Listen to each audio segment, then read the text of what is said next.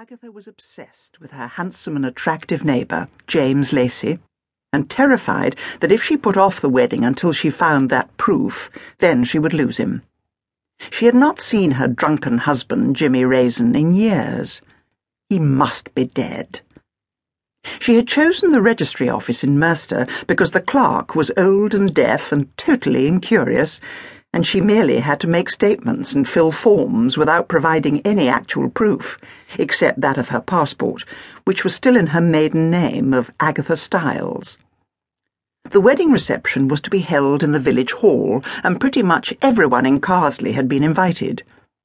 But unknown to Agatha, forces were already working against her. Her young, erstwhile friend, Roy Silver, in a fit of malicious pique because he felt Agatha had snubbed him over a good public relations opportunity.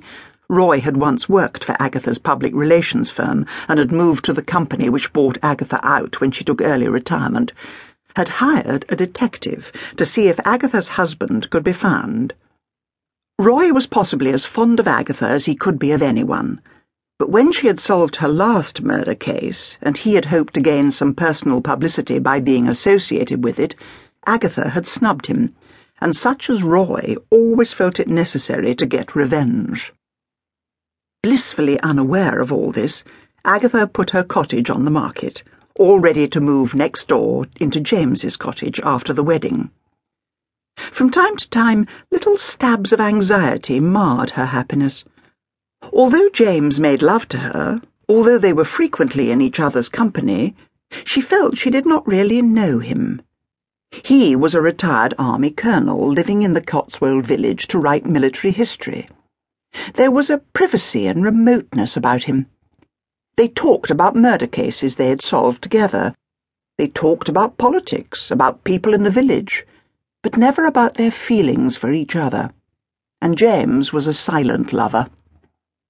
Agatha was a middle-aged woman, blunt, sometimes coarse, who had risen from poor beginnings to become a wealthy businesswoman. Until she retired to Carsley, she had had no real friends, her work being, she thought at the time, the only friend she needed. So, though possessed of a good deal of common sense and self-honesty, when it came to James, she was blind. Blinded not only by love, but by the fact that, as she had never been able to let anyone get close to her, his singular lack of communication seemed to her possibly normal. She had picked out a white wool suit to be wed in. With it she would wear a shady hat of straw with a wide brim, a green silk blouse, high-heeled black shoes, and a